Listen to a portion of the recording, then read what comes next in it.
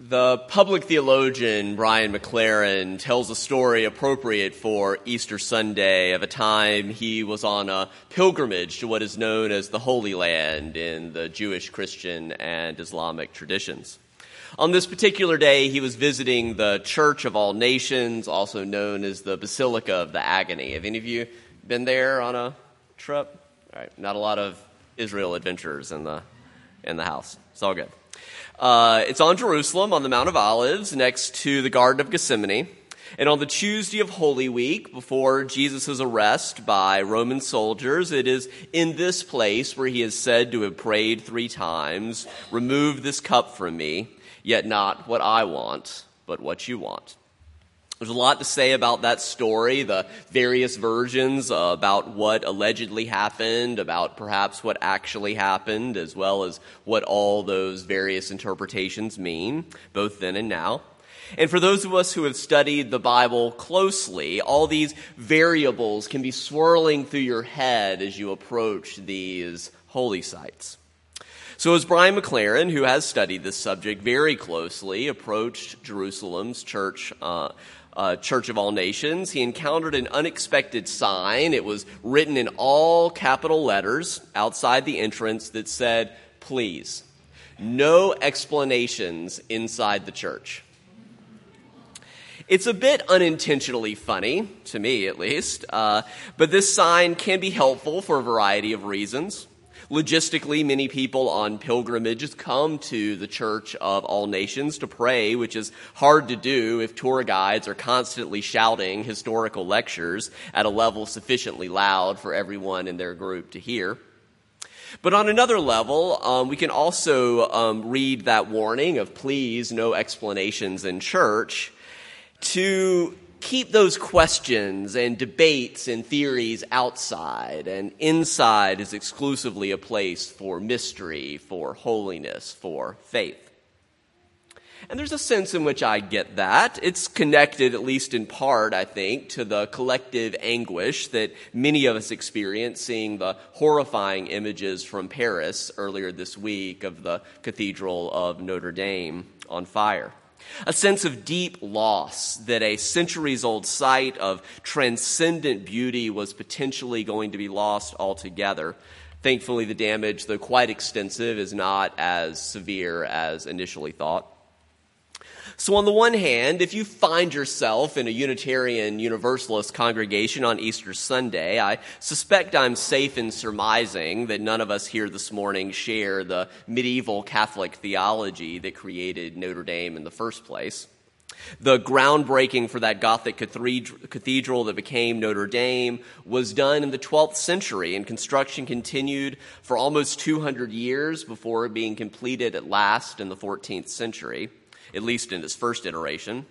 But at that point, even the earlier Unitarian half of our UU heritage was not to begin in earnest for another 200 years in the early 16th century as part of the radical wing of the Reformation.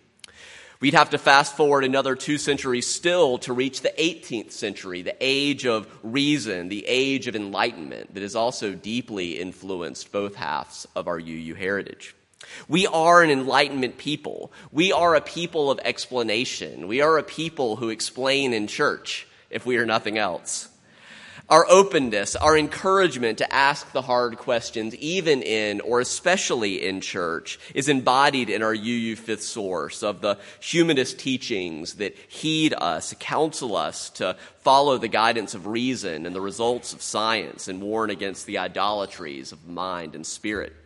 But we're also a big tent, and it's worth noting in the same breath that our UU first source is direct experience of that transcending mystery and wonder in all cultures, which moves us to a renewal of the spirit and an openness to the forces that create and uphold life.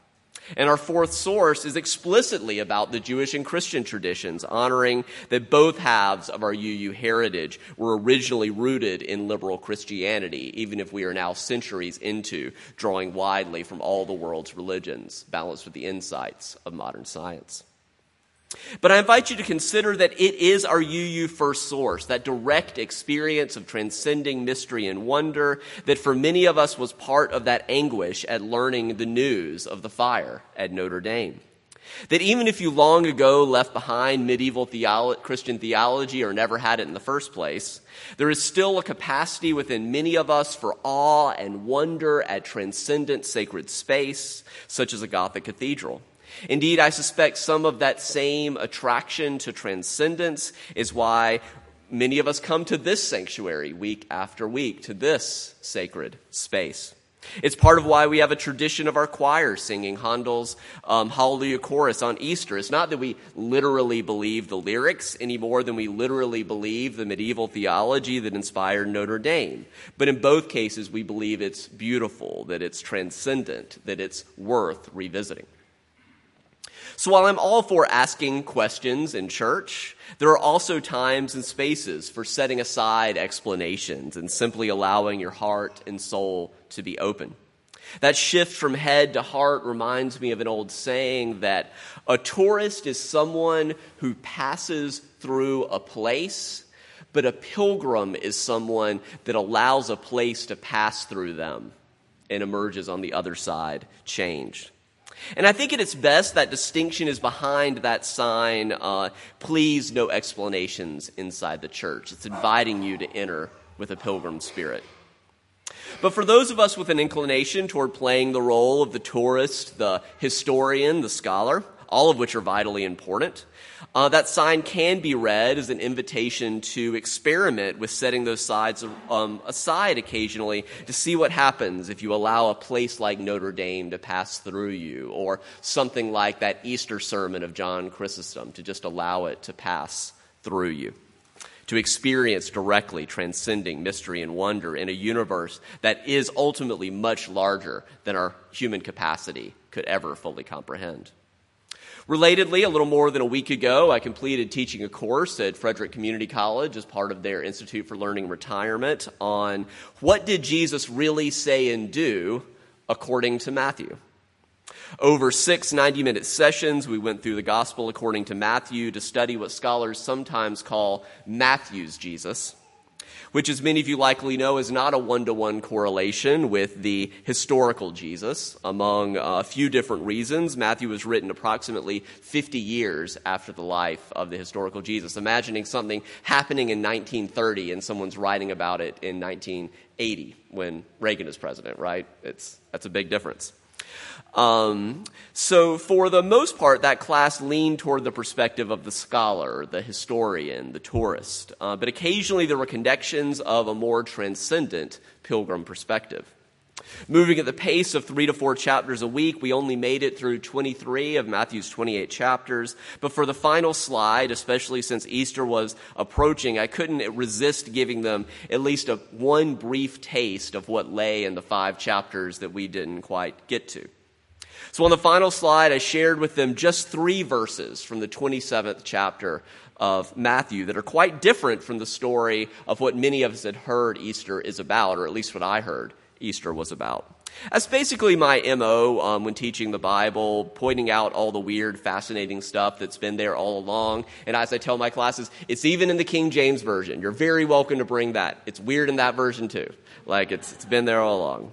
But most people, including most preachers, pay far too little attention to those pesky details. So on this Easter Sunday, I invite you to hear these 3 verses from Matthew 27, verses 50 to 53, of what happened according to Matthew at the end of the crucifixion. He writes, "Then Jesus cried again with a loud voice and breathed his last. At that moment, the curtain of the temple was torn in two from top to bottom. The earth shook and the rocks split." All standard fare. Now, it's pretty unusual stuff, but all standard Christian Easter resurrection fare so far. But then we read in verse 52 something that's only in Matthew and something rarely talked about. It says, "The tombs were also opened, and many bodies of the saints who had fallen asleep were raised. After his resurrection, they came out of the tomb and entered the holy city, and they appeared to many." Setting aside the question of what actually happened, what Matthew is discussing is pretty interesting and quite different than what I learned in the theologically conservative congregation of my childhood. I was always told the Easter story was about the alleged miracle of Jesus' resurrection. They didn't say alleged, but all along there was this passage in Matthew about many additional people being raised. And not only did Jesus have post-resurrection experiences, but so too, according to Matthew, did these other raised saints appear to many. For any of you new to UCF, I'll add briefly that by no means am I trying to avoid the question of what actually happened on Easter Sunday. It's just that I've talked about that in like 3 previous Easter sermons, so I'm trying to tell you something different. But if you want that, it's in our website, Sermon Archive. For now, we have to do this every year, right? We got to come up with something new to say. For now, I'd like to invite us to approach Easter from a slightly different angle that connects with Megan's spoken meditation earlier about the Eastern Orthodox branch of the Christian tradition, which is both different and fascinating from the Roman Catholic branch, more familiar to us in the West.